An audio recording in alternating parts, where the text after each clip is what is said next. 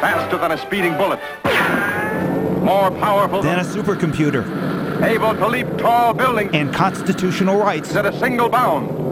Look, up in the sky, it's a bird. It's a plane. It's an unmanned remote-controlled aerial surveillance machine, a drone.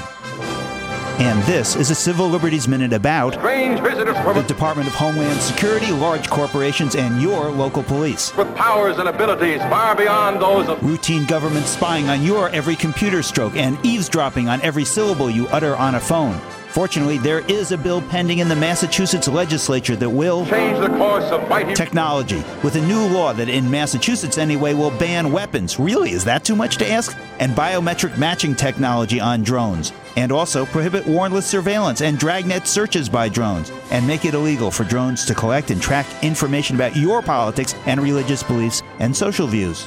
The law will ensure that drones that may be disguised as mild-mannered bugs or birds outside your bedroom window will be subject to approval or disapproval by judges sworn to uphold our constitutional rights, including the right to privacy that otherwise would be subject to unwarranted invasions by drones. So now, what Massachusetts citizens need is for our legislators to pass this bill and give judges the authority to preserve truth, justice, and the American way.